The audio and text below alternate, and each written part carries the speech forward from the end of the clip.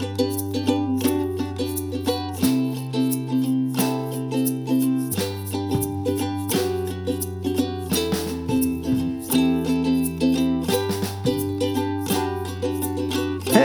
all you Zolnuts, how's it going? This is Russell. That was good. I wasn't expecting that one. Yeah, man. Part of the Never Ending Adventure podcast and Adventure Time podcast, walking through Adventure Time. Every week, I'm here with my co-host, DJ Nettie P, coming at you live. Nettie P, as always. This week, we're going to talk about Buteaupia, which is our second, well, it's our 70th episode, good grief. It's our second time hanging out with a certain Susan Strong. Yeah, man. It's kind of crazy how big of a character this Susan Strong is. And we're literally like 70 episodes into the show. It's our 70th episode, maybe 60-something odds episodes into the show. And that's the second time we've seen her. I think that's kind of wild, in my opinion. So she's pretty important later on. If you're new to the podcast, again, this is my first time watching through it, and Ned has seen it plenty of times, just so you know why I'm asking a silly question, like, how important is she? How much does she weigh into the future of the show? How much does she weigh? I don't know if you're supposed to ask that. I don't know if you're supposed to ask that. No, but no, she is a very important kind of tie-in between two different worlds. I'm trying to do it without spoiler drops in here. But yes, they're basically kind of a whole mini-series called the Islands mini-series that comes out, between seasons 7 and 8-ish. And it kind of goes into her whole backstory, and that ties in with a lot more canon and a lot more of the questions that you even have right now. So she's like, yeah, maybe they didn't have her full character developed by season 3, and that was just kind of like, oh, we should do another like Susan Strong episode, or they were like, we're going to draw this out all the way to the end of the show. I kind of like that. Can I ask, are the islands underground, as we see her and the humans are all underground in a sewage type of an area? Good question, but no. Okay. And that's all I'll give you on that one. Yeah, I dig it. Well, but yeah, overall, man, this was an interesting, so I think we're about to say the same thing, a pretty interesting episode. I mean, I don't really want to spoil how I felt overall about this episode just yet, but okay, how were you feeling? You've seen it plenty of times. Yeah, Does man. it stand out for you? And the more I'm watching this through kind of under a microscope and watching the show, looking for details, the more I realize that, we haven't really gotten as many dungeon style episodes through season 3. And this kind of feels like our traditional dungeon style episode, kind of, like the problem presents itself. We have Finn and Jake that come to the rescue, either, not necessarily a damsel in distress, but Susan Strong, like seeking their help. And the underground going to Buteaupia kind of feels like a little phase 1, phase 2, phase 3 type adventure, Oh, interesting. I haven't really thought about it in that sort of a light, but I suppose you're right. It is very much a dungeon crawler. I don't think in my mind it matches that first Susan Strong episode, though. It doesn't give you the same feel. Like when Finn sings the Susan Strong song and they have that little moment together and Finn finds that connection with Susan, we definitely don't get that next level connection. Maybe a little bit at the end, but yeah, definitely it's not what sticks out to you in this episode, you know? No, and I'd rewatched that episode too, just because I was curious to compare the two. And there are so many funny moments, funny little jokes, the marshmallow men that catch on fire, and then the way they use the marshmallow men, and then they're going to scare the humans or the fish people with the shadows, and the shadows don't actually look like the actual candies. Like there's so many like layered jokes in that first episode with Susan Strong that I didn't really feel like this episode had. It didn't feel like it was packing. I mean, I'll tell you how I felt about the episode. It doesn't really do it for me. Yeah, really. So like, not gonna. I mean, I'd be surprised if this one ended up in my top 10 for the season. For the season, yeah. But it really might. I mean, like, I don't know. I just think we have so much good stuff coming up in the second half of this season Well, I hope so. I just the crazy cruise is really where they lose me. Or once they're getting on the raft and they're cruising, and then they do the mash 'em ups. Yeah, and then when they kind of like spin down like the whirlpool, basically. All of that is just killing time. Especially, I mean, Jake even says it in his song. He's like, on a boat with a couple of wackos, which is the best part of Dipping my song. Toe in the water. And then he's like, that's so hot, it's stupid. And I kind of agree, Jake. This whole section of this episode, like half the episode, is kind of dull. It's a little dumb. I don't know. I mean, how many times have you been dungeon crawling in a Skyrim dungeon and been like, oh my gosh, I have another room of skeletons to defeat? Like, come on. Like, it is that vibe, but it's the dungeon crawler experience. But I do see how we had the kind of the exposition at the beginning of the episode, the climax at the end, and then everything else in the middle kind of feels like some filler. There is not inconsistencies, but even the ending didn't feel that climactic to me. It just, Jake could have lifted them over the mash 'em ups, and then they go in there and Jake takes his time. The only reason there was any worry is because Jake's kind of like slowly cruising. He goes up to the top, and then he has a couple of jokes. He's joking about, oh, that looks like my mom. Oh, that looks like my dad. Am I missing something? Why is that funny? I did have a moment. I don't think it's supposed to be funny. That's the funny thing is, like, I don't know. I really tried to dig deep and watch for like subtext or clues around Jake's lines when he was like, that looks like or reminds me of my father, and that reminds me of my mother. And there's like, I don't know if I'm just missing something, but I was the same way. Like, I was like, I don't know, is this Jake being so open-minded about an adventure and so like nonchalant that it was triggering some sort of like weird underlying unspoken thing in his mind that made him think about his dad? Like, he's never had that clear of a mind on an adventure or something like that. Yeah, I don't think so. I think he was just trying to crack a joke and kind of be like, oh, look, I'm crazy as well. But it was a very funny moment when he goes up to the top and he's being chased by that large love club. And he's just like, oh, the little furnace says light fire here. He goes, oh, so I just toss it in here? Pretty straightforward. 1, 2, 3. And I'm just like, okay, well, that's a Jake mistake if I've ever seen one. Making bacon pancakes. That was almost my Jake mistake. Actually, what you like, you know what? Yeah, screw it. That was my Jake mistake as well. Was just literally being like a 1, a 2, a 3. And he was about to count to 4 too. And I think, again, I don't know if it was just Jake stalling or even amidst the love globes, like attacking them, that he was like, this adventure is stupid or silly, I agree with Jake, man. I didn't have a lovely this episode, and he doesn't deserve it. I'm not going to give it to him, but Jake is my favorite character this episode. And I wish it was Susan Strong. I really, really wanted Susan Strong to lead this episode, to be dynamic and be interesting. And the whole time, I don't think this adventure allowed her to be that way. It really didn't. It didn't open up a lot of, well, she did call on Finn and Jake to help her out. Not just because they had the red flower, which was the fire, but I think that she knows that Finn is a hero. She doesn't think that she is a hero at all. Despite how strong she obviously is. Yeah, she was super scared the first time that they met her.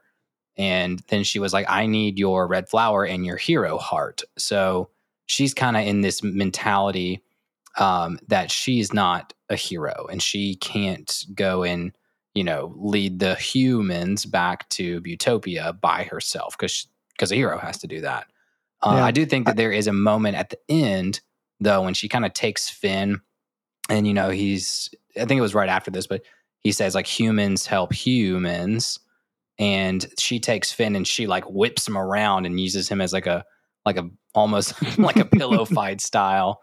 And I think she kind of is getting the picture that she is a hero. She's super strong and she's fighting off the love globes. And she's like, I can kind of do this same stuff that Finn does, Interesting. I've got some Interesting. deeper thoughts on that I am going to save though. Yeah. So I'll hold that. But would you call Jake, you said your favorite of the episode, would you call him your give me some sugar, baby, your lovely of the episode? No. I already said I don't have a lovely this episode. He could be yours. Yes, Jake was my lovely of this episode for sure. I don't know. It's just peak Jake. It's just peak Jake-isms with him singing songs. It reminded me of the Lava Hula Hoop song when he was in the boat singing that song.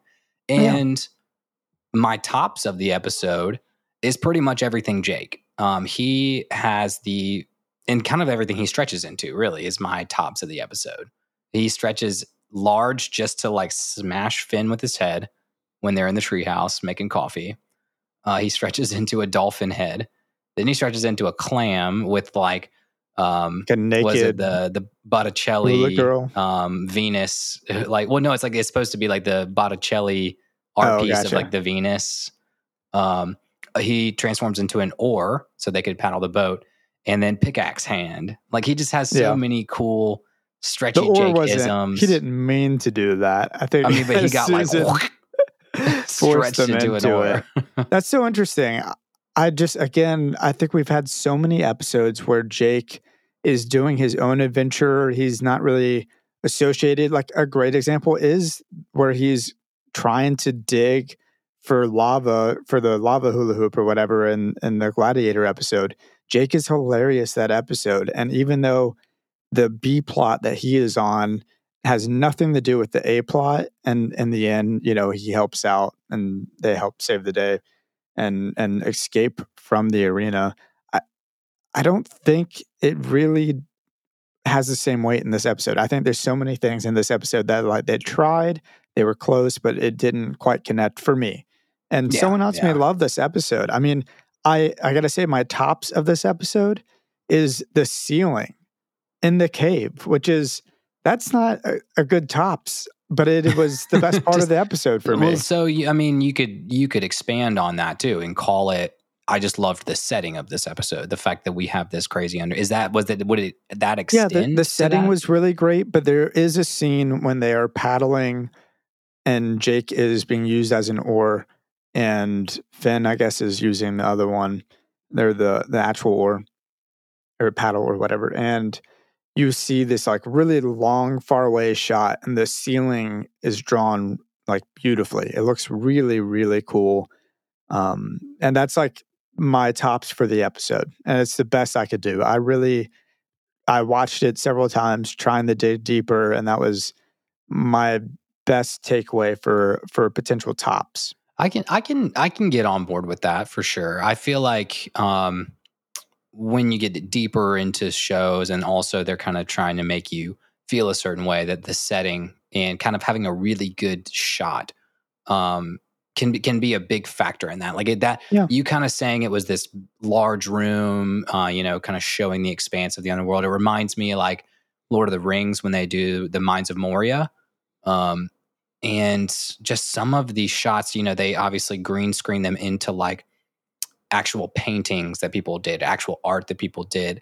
And some of the shots, there's the huge hallways and the tall ceilings of Mines of Moria and Lord of the Rings. It gives me that same vibe where I'm like, this is an incredible just frame of this, just making you feel really small, making the characters feel small. And it kind of expands on the world and makes you, I don't know, it makes Utopia, it makes the underworld, I don't know if you call this the underworld of Adventure Time, feel a lot more expansive, Yeah, no, it definitely does. And you almost touched it too. I mean, I guess what should have been my tops perhaps was Susan having a really great moment where she says, Susan's scared, but Susan brave too. Yeah, and that's when she goes and she fights. She gets the courage that Finn had in his heart. She also has in her heart. Yeah. And that is a great moment. We can get deep because it's not necessarily like my deepest thought of this episode, but you do really see that this is the first time Finn gets the confirmation that she's not actually a fish person. Like he figured as much last episode, but we really didn't get the full confirmation.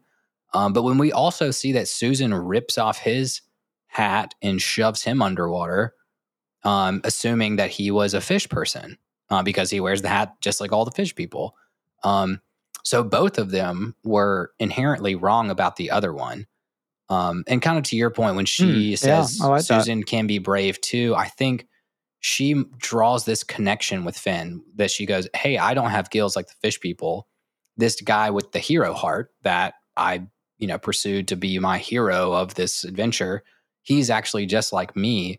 So why can't I can have a brave heart too, Yeah, no, I think that's fantastic. So it humanizes both of them. That Finn can see that he may have judged her too early.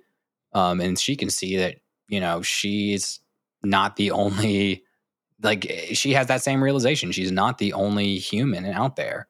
I wonder if she was getting that right at the end of that first episode too, because she does have that moment when she looks back and she kind of almost hesitates to run away to stay with Finn because she is so interested in him. And I love the parallel. I mean, it's so obvious. It's the opposite this time. Finn's the one who has the look back. She asks him to stay, like, Finn, you stay.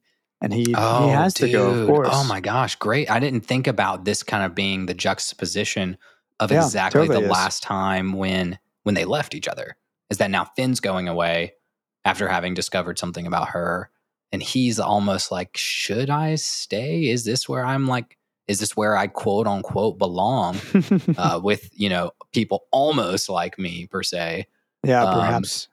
Yeah, that's good. Oh man, I can't believe I kind of missed that same shot for shot juxtaposition. Well, I love it. Jake had the soft pretzels and they had to go. And I think Finn understood. What do you say? You only have so much time. I have like 60 soft pretzels over here. Where did that come from? Like, where are the pretzels coming from, man? I could only imagine with all like the vendors that were in Buteaupia, you could kind of see like clothes, food, that they had like 1,000 frozen soft pretzels left over from the Mushroom War or something that must be, those things got to be stale. They got to be so stale. Probably a little. Unless the fire heated it all up. But I've got a lot more thoughts and theories on Buteaupia, and I'm gonna save that for a whole. Okay. We can get into a whole segment. I do think we probably should take a quick little break here because I guess I still got lots to say, but don't want to bog people down. Just before listeners are like, oh, I'm not going back after this break. Russell hates this episode. Let me just say, I think I overhyped it in my head. Because we hadn't recorded for, we skipped a week. I was really excited. I saw that Susan Strong was going to be a main point in this episode. And I think I overdid it. I was really excited for this episode. Were you more really excited wanted to like it more. Because of Susan or because you thought it was going to be a lot more like canonical Susan?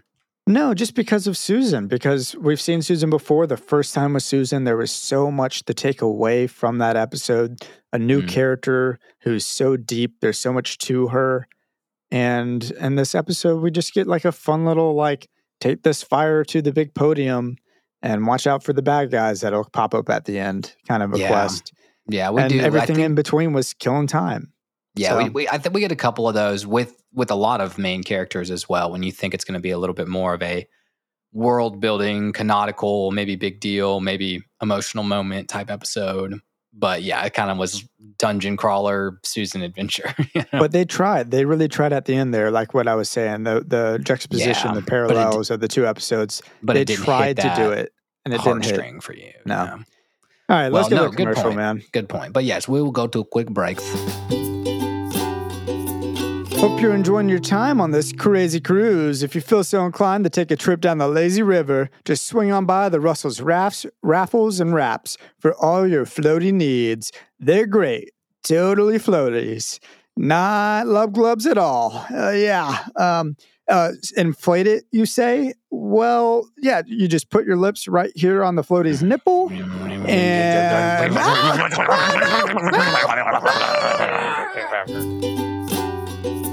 Welcome back from a very disruptive and aggressive ad. Yeah, it is what it is. I stand by it. Yeah, it was. Never suck a floaty's nipple. That is the lesson. Or blow into. Anyways, You let's move just on. use the words blow and nipple in the same sentence, so I think we're gonna have to mark this as an explicit episode. My bad. Okay, but I did have some deep thoughts, and Yeah. one of them on this episode specifically is just pertaining to this underworld, this underground world. And I had a lot of what did you think about it? What did I think about it?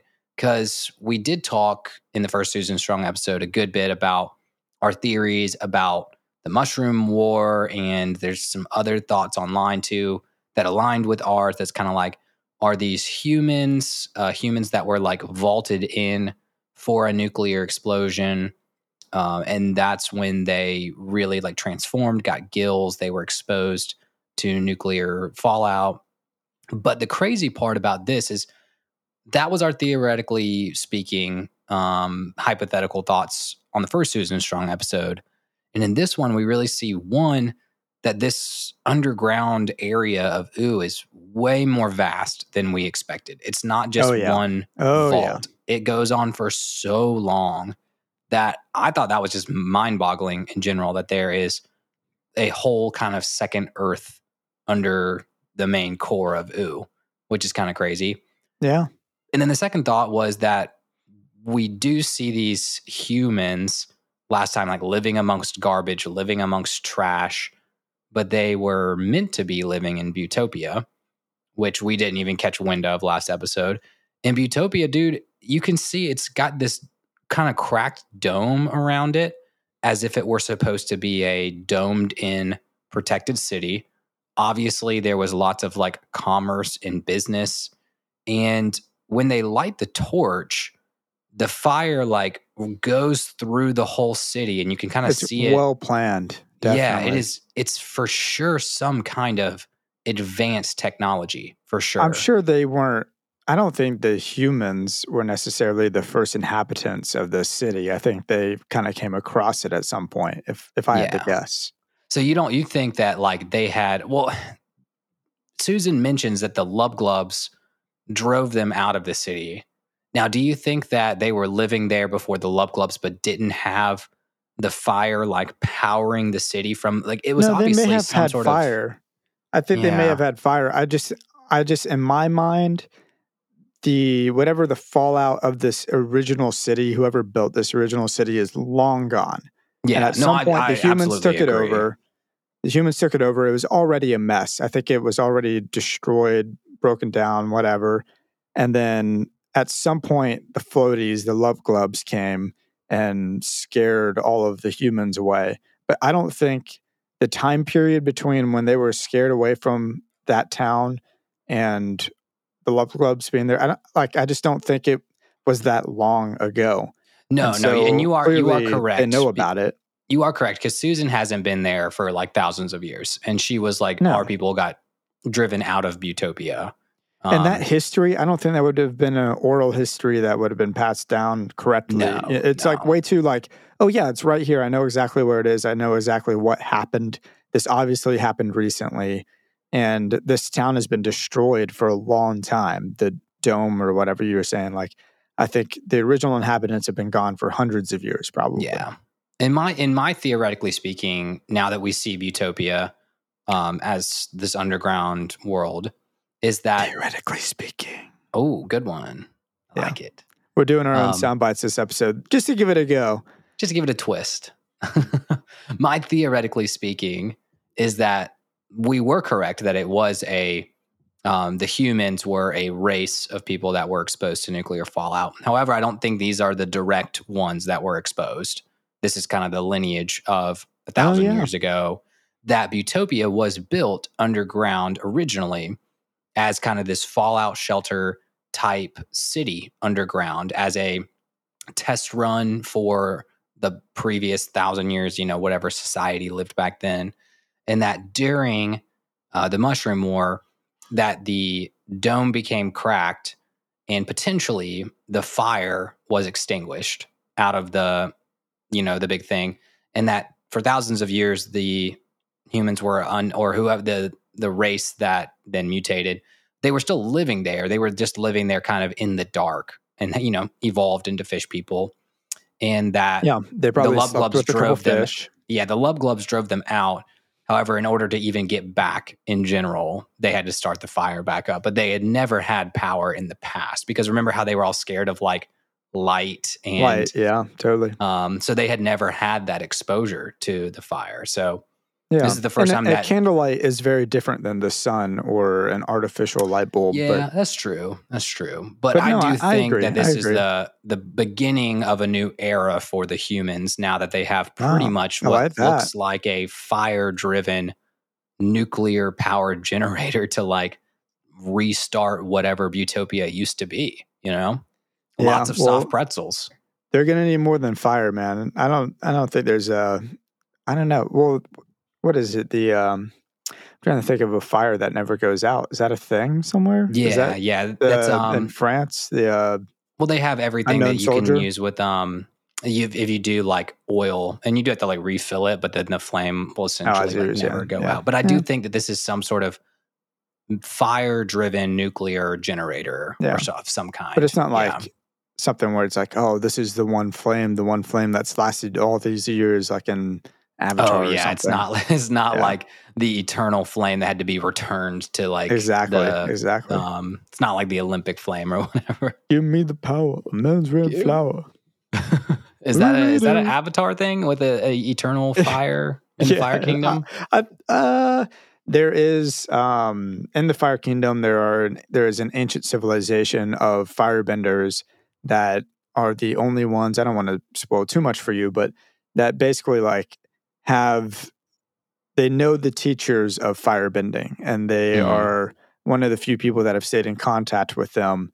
And there is a flame that they protect that I believe has never been put out before. It's been a while since I've rewatched the original series, but there is an aspect of that, and of course that's in so many different TV shows and I whatnot. mean, yeah, it's in Thor Ragnarok, like the eternal flame that's locked away in the Asgardian. I think initially I was thinking of like the Unknown Soldier, the what is it? The Tomb of the Unknown Soldier. Tomb of the Unknown Soldier. If there's a flame there, I just can't remember. No, I think there is one on like MLK's grave. I think they have a forever flame there. Oh, cool.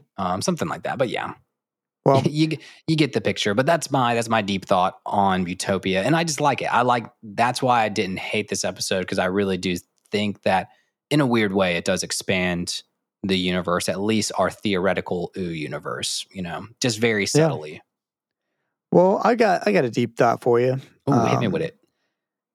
Dude, I'm trying to think of sound bites as we're talking, like you're saying, like hit me with it. Like I almost wanted to say, give it to me, baby. Hell yeah, at least it's not like deeper, baby. The Offspring. Yeah. Let's well, get like deeper. An Offspring reference. What is it?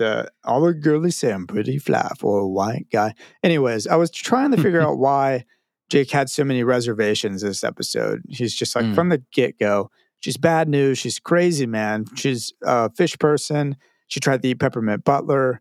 Like, where's all this coming from? And in this episode, all the way up to the very end, you have these moments where Susan is giving off the weirdest energy. In the first episode, we saw her. She was kind. She was kind of cute, but she was ignorant to the outside world and to everything that Finn and Jake were showing her. But in this episode, she just gives off this awkward, like, what is happening? Does she not understand her own strength?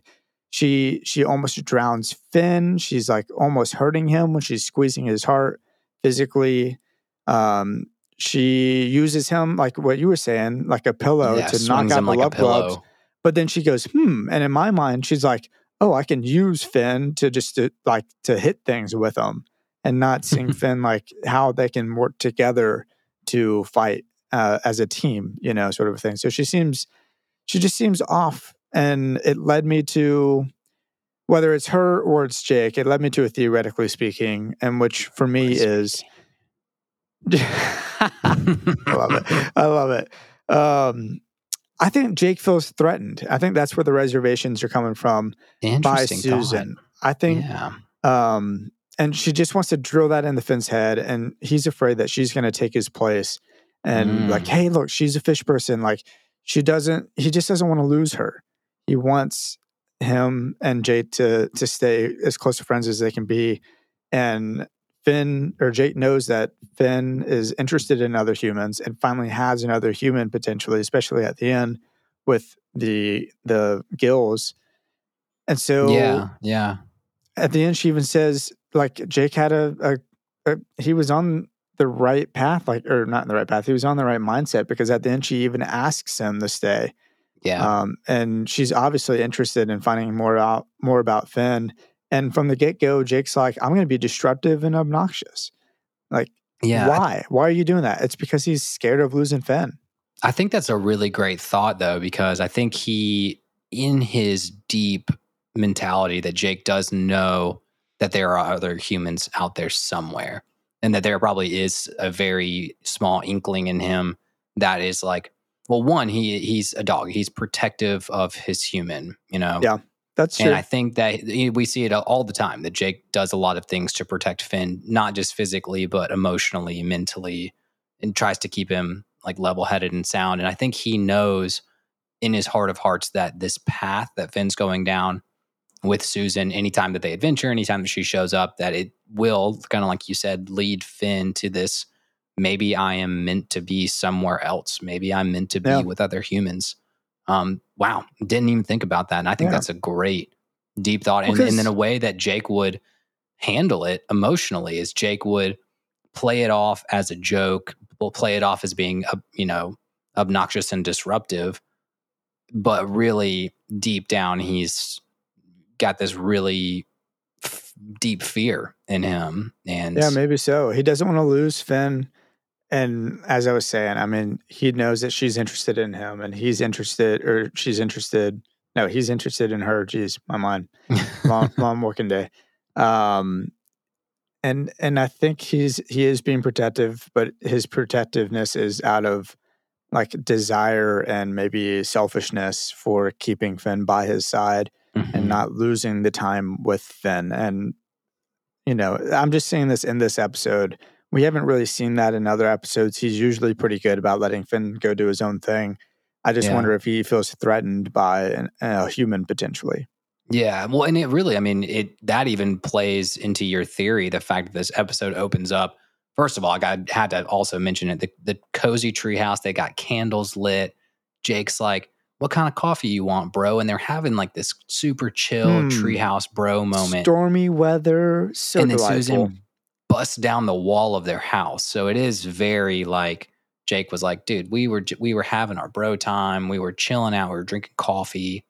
And it was disrupted by kind of this being, this human that Jake, first of all, just doesn't trust in general. And second of all, Finn, he sees Finn's like, we just got to do this, man.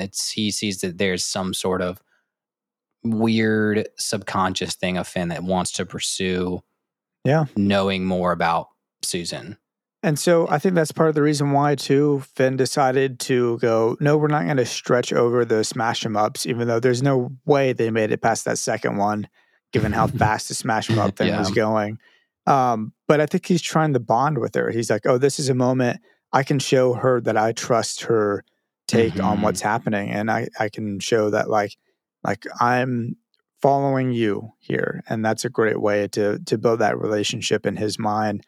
And Jake's like, no, dude, this is stupid. Like, we're going to get killed by doing this. But I don't know. I think Jake was like kind of right to be a little bit protective. And yeah, I think he was right to just have reservations. The last meetup that she like scampered away on all fours with a bunch of fish people. I mean, any normal level-headed person would be pretty wary of that. But, Finn, as we know and behold, he's not always a level-headed person. So, well, it kind of takes me to, I've been watching a lot of One Piece, right? And I know you're not a One Piece guy, but just to talk about the two heroes, you got Finn and you have Luffy. Luffy he's tough. He seems to always kind of know what to do internally in the toughest of scenarios. He knows what to say to his friends to get them motivated or to bring them all back together. And he just everything feels intentional with Luffy in my mind. Even when he's being goofy or being silly or like going after meat or whatever, like it's how he gets replenished, it's how he recovers, it's how he gets stronger and goes back out there, gets back in the gear, whatever, and fights again. Finn, on the other hand, he's kind of making it up as he goes, even whether he's trusting her or not. Finn just feels like he's like, yeah, it seems like he's kind of trusting his gut, but he doesn't know why he's doing it. And he's just learning to be a hero still. But they're a similar age. I don't know. I just thought that was an interesting comparison of two wildly different adventuring heroes. Yeah. Yeah. Well, and I think it goes into a lot of traditional storytelling aspects of the development of a hero and a hero's journey when he's still kind of that, young person. Even look at Hercules, the Disney cartoon, when he's super strong and has the abilities to be a hero, but then has to go and get all the training and actually grow up. And even Finn isn't going to be super powerful, right? Like strength wise, he's not going to. And maybe that's why Finn is developing in a way that makes sense for Finn as a hero who's not going to become, I can destroy planets strong. Whereas Luffy develops, even though his personality is always kind of what it is, he physically develops and gets stronger and trains and all that in a more physical way. So I like it. I like looking at it like that. That helps that comparison and also me enjoy the two different heroes of the shows that I'm watching right now.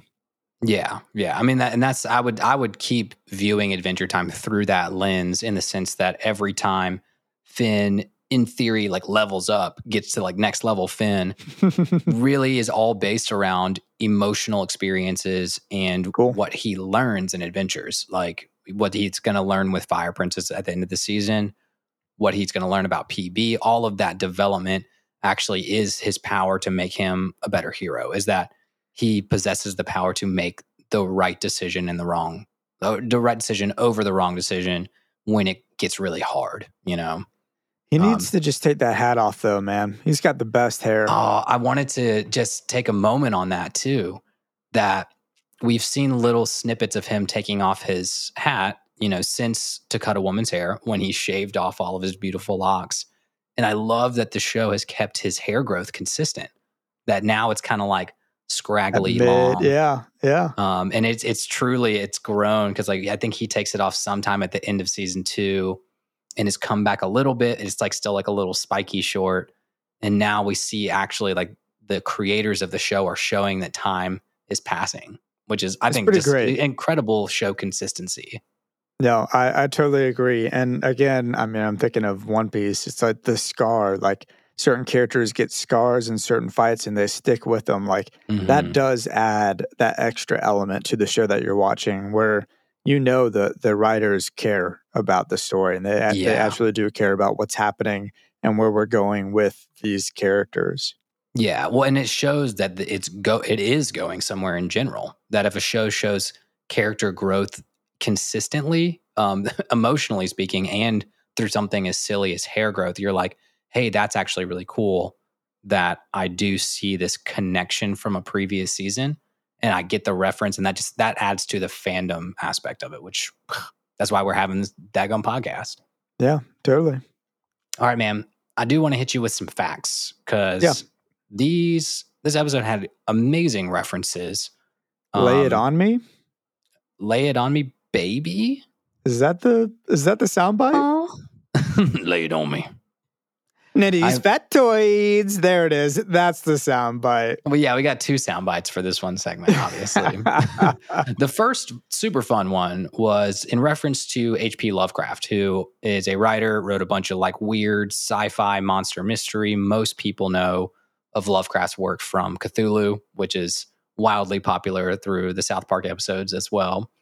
But that the Lub-Glubs were actually an inspiration from a Lovecraft monster called the Shoggoth or Shoggoths. And the definitive descriptions of Shoggoths come from the above quoted story, which is the Cthulhu story.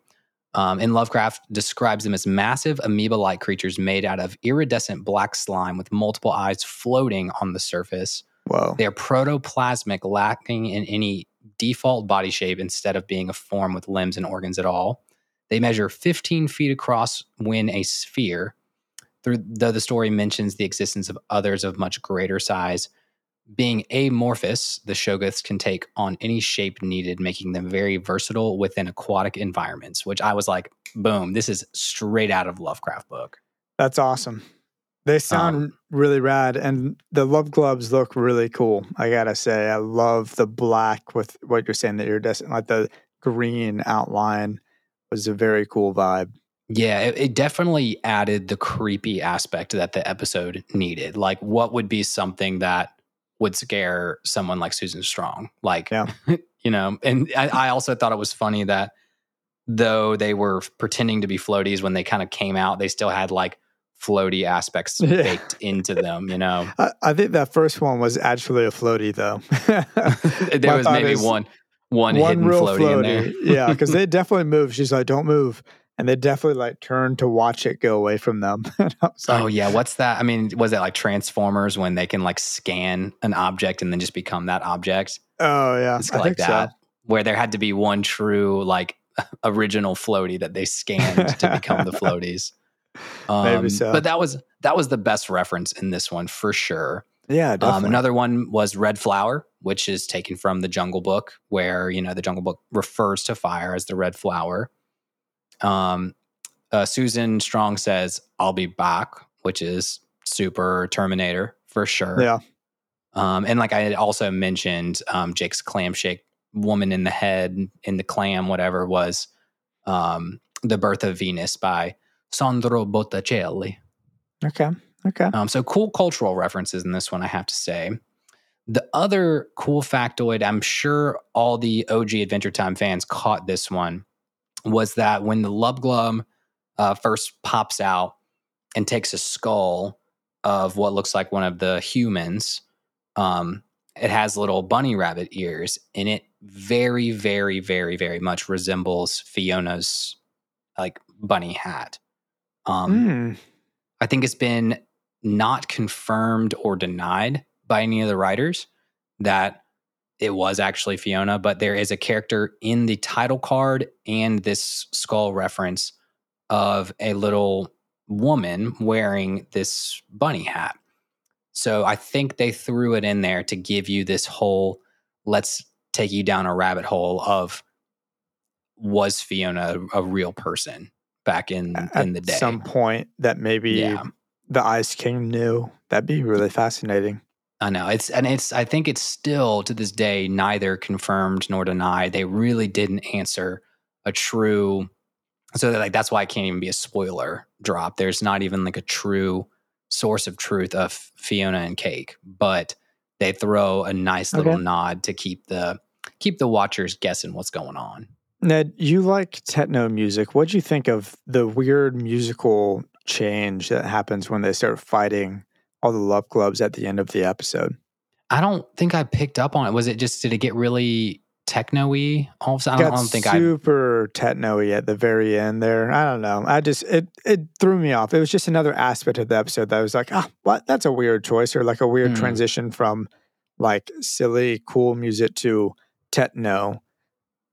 I don't know. I'm just complaining. I would imagine. Woe is me. Russell's qualms. Russell does have a sexy character of the episode. Oh. Let me have your babies. Sorry, that's the soundbite in case you're new. I'm gonna have your babies. It's the human with the panda hat. Same one as the original Susan Strong episode. Maybe she's not a fish person. No, she is. We've is it the one like she's like in a red dress or something like that? And as they're putting the city back together, it's kind of like a dark brown. You see her just for half a second. I picked up on that. Yeah. yeah, she's great. Oh, that's lucky. Visual gags that we're on a podcast. Inside jokes that even y'all won't pick up on. No, I give you that one. I'll give you the let me have your babies on that one. I just needed something. I didn't have a lovely, so I needed to throw something in there. Do you have any other factoids? That was pretty much my main factoids there. We talked about the Finn's hair being slightly longer than it was in To Cut a Woman's Hair and in Mortal Folly. That was the other time he took it off. Only other one that I don't know if I even picked up on it, but the clashing gates are carved to look like two hands fist bumping. which is I very saw just that. like Adventure Time style. So that is the end of Neddy's Factoids. Well, then let's get straight into the Traveler's Log. It's been a minute, though I don't know. Maybe we had a Traveler's Log the last episode we did. But regardless, Flower Star 47, what's up? I think your actual name is Natalie. I guess I could have just chose one, but I said them both. I hope that's okay.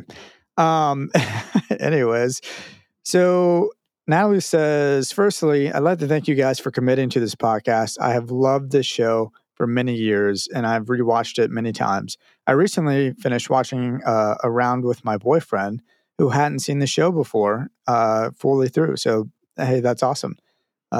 Me too. It was so fun to see his reaction and relive my childhood. Okay, on to the episode. And she actually wrote this before we got into this episode, Utopia. So she says, right out of the gate, our two favorite boys are cracking jokes. Hazelnut joke was pretty good, I must say. Also, Jake turned into a clam. So she's just like loving Jake, I'm guessing. Turned into a clam. Like I said, the naked mermaid, is the tops very of this nice. episode. Yeah, he was very overall funny lad, as she says. I enjoyed Susan Strong episodes just in general, since she's full of mystery, and later down the road, we get to see so much more of her past is insane. It was very interesting to see more of the ruins of the human world, as me and Ned talked about earlier. Those pool floats were mad creepy. I would assume they were a mutation from the bomb. To fast forward the scene where Susan puts Finn's hand up her hat, it sparks so many theories. It took so long to find out. So I guess she's saying like that moment is something that like we're going to be sitting on for a while before we actually find out like what it meant truly. Which she says is totally worth it. So shout out. Thank you so much for writing in and like just being a part of the Traveler's Log. I love it, man. I'm glad people are enjoying the podcast. Yeah, I'm glad people are too. Thanks, Nat. Yeah. I'm gonna call you Nat. Not really a theory. Yeah, we're gonna give her 3 names. Not really a theory necessarily, but certainly like good thoughts. And it's a good episode. I don't think it's a terrible episode. I just it just isn't. It's a good episode with the first one. The first one was so filler. good. Well, it's a good episode with some filler in there, but I like Natalie's point because it leads me to my final deep thought, which transcends into my lesson of the episode. Yeah. Is that last moment when it's the beginning of the episode is when Susan realizes that Finn doesn't have gills. I think that's a big moment for this episode. And at the very end, I think Susan kind of looks Finn like dead in the eye and is like, hey, you need to understand that I don't have gills. And that's why she puts his hand up in her, her mask or whatever. And they have this kind of intense moment of like, okay, we were right. We were both right the first time that we're the same. And that overall, as that huge moment, I think it leads to a very, very overarching theme of this episode that things aren't always as they appear on the surface level. First of all, the underground world is way more expansive, actually pretty nice. It's not just a garbage-ridden world with garbage-ridden people. Finn wasn't just a human, excuse me. Susan wasn't a human. Susan's quest was actually real danger when Jake just thought it was going to be another, like, let's be scared of grass episode. And so I think it has a lot of lessons learned that, like, you can nudge things off and write them off and be like, oh, this is not danger, or, oh, that person is definitely who I think they are and what I think they are. And it takes going on an adventure and going through things with people in general to investigate and dig deeper, that there's a lot of depth beyond surface level that you really have to take time to get to know. So that's my deep, little like cheesy Ned lesson of the episode. No, I like that. You got to let people open up to you and not just judge them on the surface, which was Jake doing that, or was Jake trying to stop Finn from getting to know Susan? I don't know. But no, that which does could be bring deeper, another layer. I like that. It's another, then the extra layer that a lot of this episode was like brushing Susan off. These people don't matter. They're just silly. They're just fish people. So like, why do they matter? And that everything's not just that black and white, Yeah. That's great, dude. I don't My know. Do you have any lesson, deeper? Yeah, I was going to ask you if you had any deeper lessons. I don't know. I guess it's deeper. My lesson is not like a funny one this time around. My lesson is basically this. So just because you are scared or afraid doesn't mean that you aren't or you can't show great bravery, which we Mm. see with Susan Strong. I don't think she wasn't afraid when she went to, and she even says like, just because, what is it? I'm trying to look for it in my notes. Susan's scared, but Susan brave too. You can be both of those at the same time. And any moment when you're nervous or whatever, like it's okay to be nervous. It's okay to be scared and let that push you, you know? Yeah. Yeah. And I like that. Isn't that I don't think we address that enough really in day-to-day lives, is that in essence, to be brave, you have to be somewhat scared or afraid of or cognizant of danger. Because if you're Oh, not yeah. scared or afraid, you're not necessarily being brave. You're just being stupid Ignorant. at that Yeah, point, yeah, stupid yeah. or ignorant at that No, point, that's true. Yeah. So I mean, the maybe two it's go something where together. Like, someone else perceives what you're doing as brave, but in this situation for her and for us, like we can be afraid of the future or what we're about to do, and yet we can show great bravery by going in there and doing it to the best of our abilities. And that's a rad lesson from a less than rad episode for me. yeah, gosh, that's I'm literally trying to dig through my mind, and I'm like, this is the lesson from some Disney movie or some Pixar Oh, I'm movie. sure it I'm is. like, I'm sure it I'm like, is. oh, what is that? Like, I don't know. We just watched the new Lightyear movie last night. Oh, how was it?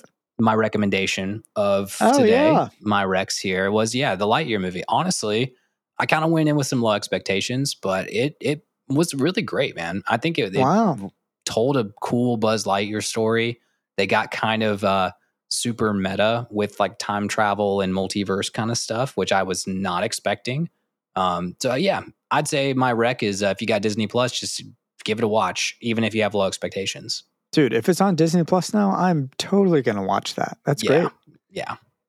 My rec is I've discovered a new YouTube favorite of mine, and it came from a place that I would not have expected. Do you know the song? Well, first off, Ned, do you believe in a thing called love? Yes, I believe in the I mean, I'm not Justin going to hit that Hawkins, note. the lead singer. I know I'm a terrible singer. Justin Hawkins, the lead singer of The Darkness, which is that band, has a YouTube channel, and on it, he just talks about other music. He breaks it down. He has a guitar. He's like chatting with, the camera or whatever. He's like, oh, interesting how they did this in this one part. And then he figures it out on his guitar super fast.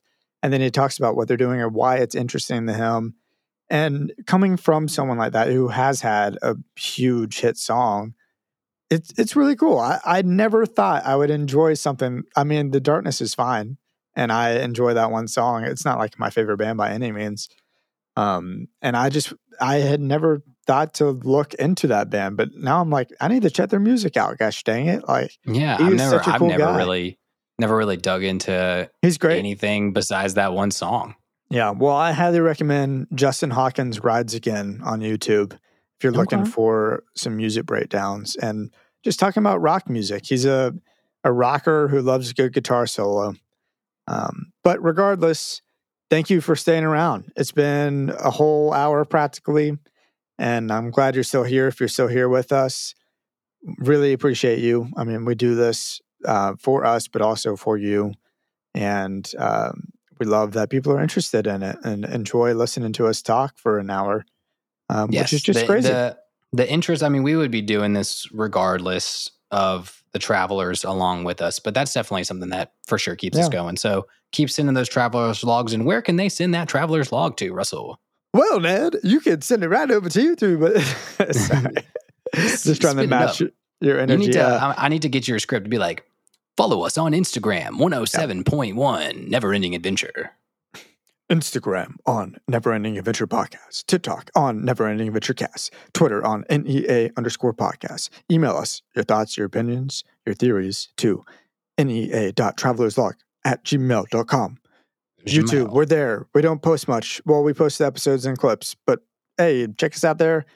Review us. We'll still send you a sticker. I think Ned said the other day he was working on those. Yeah, I've got a backlog of them, guys. Work's been a bitch. Now we can really mark it explicit, but it's been bad. So I'm staring at a stack of stickers, staring at a list of addresses. So they're coming at some point.